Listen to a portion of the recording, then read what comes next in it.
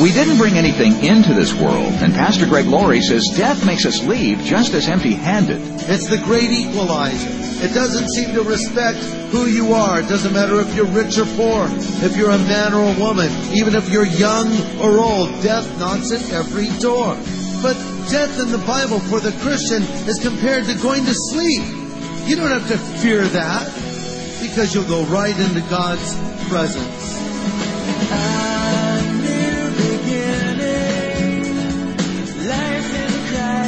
It's now and ever, a new beginning, with mercy healing news. As we put the old away, we begin in Christ today. A new beginning. We do a lot of things to avoid death. We wear seatbelts. We watch what we eat.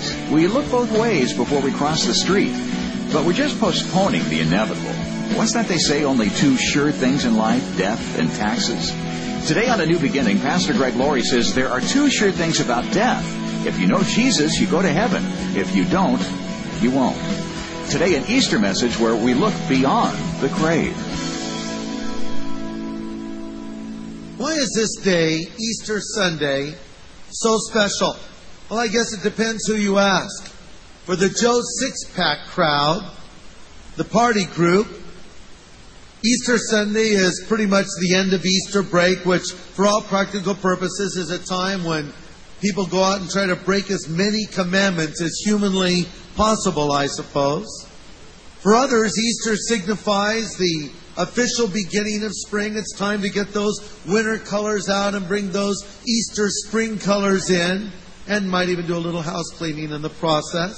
For many children, Easter is a time where we have our brightly colored eggs and little chicks and bunnies that soon grow into clucking chickens and pooping rabbits. Sorry I used the word pooping on Easter. But sadly, a lot of people have no idea what Easter is about. A poll was taken, and of the 60% of Americans that went to church last Easter Sunday, 1/4 of them had no idea what the occasion even signified. I told you the story before of that teacher in Sunday school who was speaking to her 4-year-olds and wanted to see if they understood what the holidays were all about, and it happened to be Palm Sunday, so she said, "Does anybody know what the significance of today is?" Little 4-year-old girl raised her hand. The teacher called on her. The little girl said, "Today is Palm Sunday." The teacher said, "Very good. And what is the significance of that?" The little girl said, "Palm Sunday is the day that Jesus got in the back of the donkey. He rode into Jerusalem. They laid the palm branches at his feet, and the people said, 'Hosanna.'" Oh, that's quite impressive for a 4-year-old. Teacher said, "Now what about next Sunday? Does anybody know what that's all about?" The same little girl raised her hand up. "Yes, what is next Sunday?" "That's Easter Sunday, and that's the day that Jesus Christ rose again from the dead." And before the teacher could congratulate her, the little girl went on and said, "But if he sees his shadow, he has to go back in for 7 weeks. A little confusion.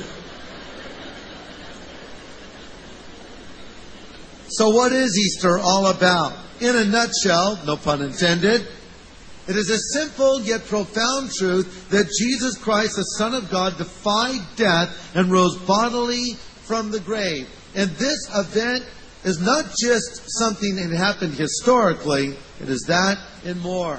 The effect of it reverberates to this present day, and it means a lot to you and me as followers of Jesus Christ. A little more about that in a moment, but let's read John 20, verses 1 through 17, an account of that first Easter morning. Now on the first day of the week, Mary Magdalene went to the tomb early while it was still dark. She saw that the stone had been taken away from the tomb. Then she ran and came to Simon Peter and the other disciple whom Jesus loved and said to them, "They've taken away the Lord out of the tomb, and we don't know where they've laid him." Peter therefore went out and the other disciple, and they were going to the tomb, so they both ran together. And the other disciple outran Peter, and he came to the tomb first. And he, stooping down, looked in, saw the linen cloths lying there, yet he did not go in. Then Simon Peter came following him and went into the tomb, and he saw the linen cloths lying there, and the handkerchief that had been around his head, not lying with the linen cloths, but folded in a place by itself.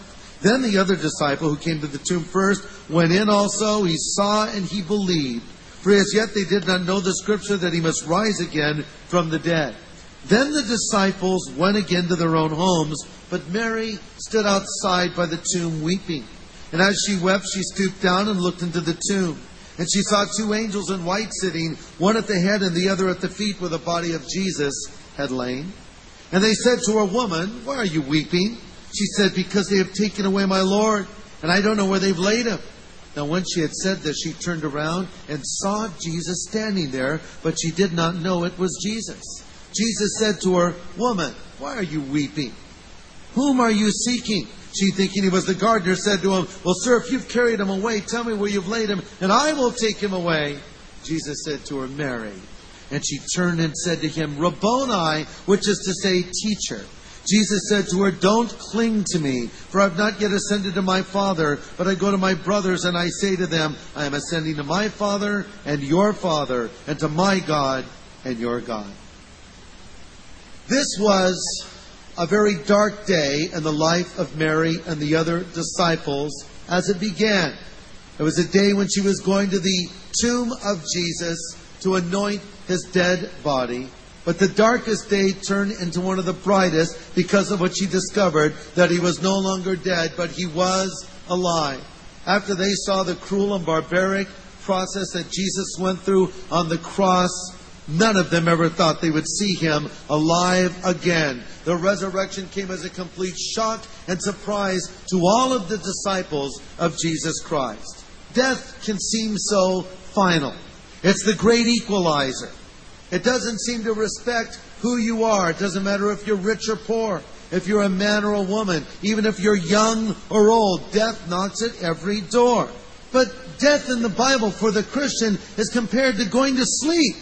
You don't have to fear that, because you'll go right into God's presence. You know, when you go to the movies, they'll show you previews of coming attractions. In the industry, they call them trailers. And maybe you've gone and seen a movie on the basis of what you saw in the preview. And in most cases, the preview is better than the movie, right?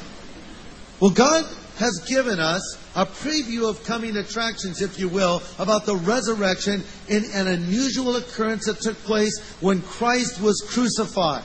Matthew's Gospel tells us this. At that moment, when Jesus was nailed to the cross, the curtain in the temple was torn in two, from top to bottom. The earth shook, the rocks split. Listen, the tombs opened, and the bodies of many godly men and women who had died were raised from the dead after Jesus' resurrection. They left the cemetery. They went into the holy city of Jerusalem and appeared to many people. This is an incredible story. It was a preview of coming attractions. Because you see, when we lay someone to rest, we say, "That's it, they're gone, I'll never see them again." That all depends. If you're not a Christian, and they were, you won't see them again, because you won't be reunited with them in heaven. But if you're a Christian, and they are a Christian, you have the guarantee from Scripture, you will see them again. And this is sort of a preview of what God was doing and what He is going to do. Because you see, the real me is not this incredibly handsome face you're looking at now. No, the real me, if you will, is the soul. It's a spirit that gives me my spark, my personality. The same is true of you. And when I die, yes, my body goes into the ground, but my soul goes into God's presence. We have God's word in this. Jesus said in John 5, "Don't marvel at this. The hour is coming in which all who are in the graves will hear His voice and come forth. Those who have done good to the resurrection of life. Those who have done evil to the resurrection of condemnation." So what about these new bodies that God is going to give to us? Well, they're going to be similar to the resurrection body of Jesus. Because Philippians 3:20 said our citizenship is in heaven. And God will transform these lowly bodies so they will be like His glorious body.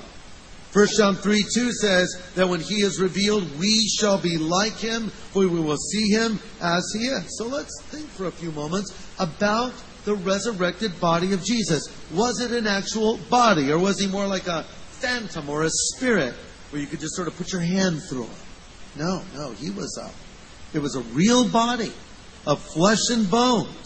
So much so that when Mary grabbed hold of Him, He said, "Don't cling to me, I have things to do. We know it was an actual body because he invited Thomas to reach out and touch him. In Matthew's gospel we read they took hold of his feet and worshipped him. In Luke's gospel we're told they gave him a piece of fish to eat.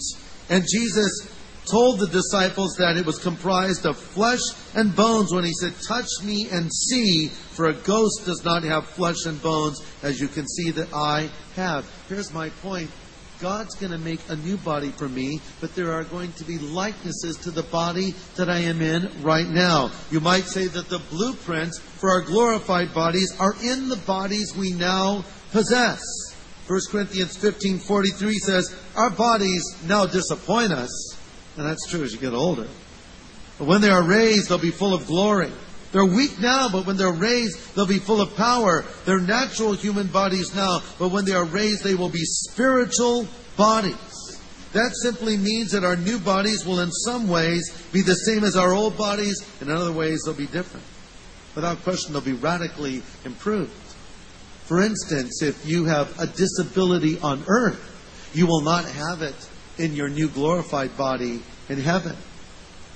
If your body is bowed by the effects of age on earth, it will not be when you're given your new body in heaven, no longer marred by sin.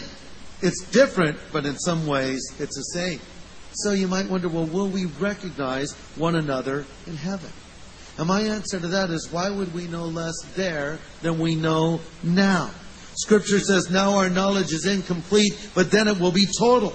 1 Corinthians 13:12 says, now we see things imperfectly as in a poor mirror, but then we will see everything with perfect clarity. All that I know now is partial and incomplete, but then I will know everything completely, just as God knows me. So yes, I do think we will recognize one another. There will be similarities, but differences. So what can we as believers expect when we die? Well, while our family and friends are sorrowing for us on earth, you'll find yourself in new surroundings that will be beyond your imagination. It would seem that the same angels that God has sent to protect you on this earth will escort you into the presence of God as they escorted that poor beggar into Abraham's bosom. Think of the purest joy that you've experienced on earth, multiply that many times over, and you catch a glimpse of heaven's euphoria. You're going to be reunited with loved ones who have gone before you, and you'll have the privilege of spending unlimited time with them, as well as with the great men and women that God has used over the centuries. But best of all is going to be the fact that we will be in the presence of Jesus Christ, never to be separated again. Yes, there will be things in heaven that will be different, and there will be things that will be the same, but it's going to be so much better than it is now. So don't feel sorrow for any loved one that you know that has gone on before you into glory. Feel sorrow for yourself because you're still here on this earth. But at the same time, experience joy in knowing that you will join them if you put your faith in Jesus Christ, the risen Lord. Now, not everyone has this hope, of course. There are many people that think that everything that happens is in the here and now. That once you die, and that's it. To the modern materialist, death is a cessation of being. Reincarnationists believe that our souls will continuously return, dressed up in other bodies. Hindus believe that the body is merely an illusion, and the only thing that ultimately survives is an impersonal cosmic consciousness. But in contrast to those incorrect beliefs is the teaching of the Bible that says that we will be given new bodies and will live forever in the presence of God. But there are so many that have no hope in this life. I read a statement from actor George Clooney the other day in Us magazine when he made this statement about his philosophy of life, and I quote, I don't believe in happy endings, but I do believe in happy travels, because ultimately you die at a very young age, or if you live long enough, you watch your friends die. It's a mean thing, life, end quote. How about this statement from actor Nicolas Cage? We're here to ruin ourselves, break our hearts, love the wrong people, and die. Thank you for that inspiring thought. That's how the non-believer looks at life. They have no hope beyond the grave. They think it's all in the here and now, not realizing that man is a living soul, made in the image of God, who has the promise of heaven if he believes. You see, we only look at things from an earthly perspective. And that's what was happening with the disciples when Jesus was crucified. They thought, this is it. It was their hope that he would have established an earthly kingdom then and there and overthrow the tyranny of Rome. Instead, he was crucified. And he was so beaten and so marred and so disfigured from the crucifixion, they certainly had no hope they would ever see him again. But you see, it's because they misunderstood his mission. He was not coming to overthrow a little kingdom like Rome. He had bigger fish to fry, other goals to reach. He was coming to die for the sin of the world, not just for the sin of those living during his earthly ministry, but for the sin of all that would come after, to us to this day and on into the future. He was coming to put man back into contact with God. So he died a cruel and horrible death in our place and rose again from the dead. And we need to know that the resurrection of Christ transformed his first century followers. For Mary Magdalene, it was going from the deepest sorrow to the most ecstatic joy. For the 10 disciples, it meant going from fear to courage. The resurrection of Jesus Christ from the dead was like the lifting of a cloud, causing a group of discouraged, downhearted men and women to become zealous missionaries who, as a result, turned their world upside down. And its effect continues to this very day, from the 1st to the 21st century. It means that death no longer has to be feared by the follower of Jesus. Hebrews 2:9 says, we see Jesus, who was made a little lower than the angels, now crowned with glory and honor, because he suffered death, so that by the grace of God he might taste death for everyone. And I ask you today, do you have that hope of life beyond the grave? Have you put your faith in the risen Lord? Because 1 minute after you die, you will either be enjoying a personal welcome from Jesus Christ or catching your first glimpse of gloom such as you've never known. Either way, your future will be irrevocably fixed and eternally unchangeable. There will be no chances beyond the grave. There are many before, but none after. As I said, it's appointed unto a man once to die, and then comes the judgment. Yes, we're all going to die in one sense. But in another sense, as Christians, we will never die. For Jesus said, I am the resurrection and the life. He that believes in me, though he were dead, yet shall he live. And whosoever lives and believes in me shall never die. Heard the story of a pastor who was speaking to his congregation about going to heaven. So he said to the congregation, how many of you would like to go to heaven tonight? Well, of course, everyone shot their hand up. Yeah, me.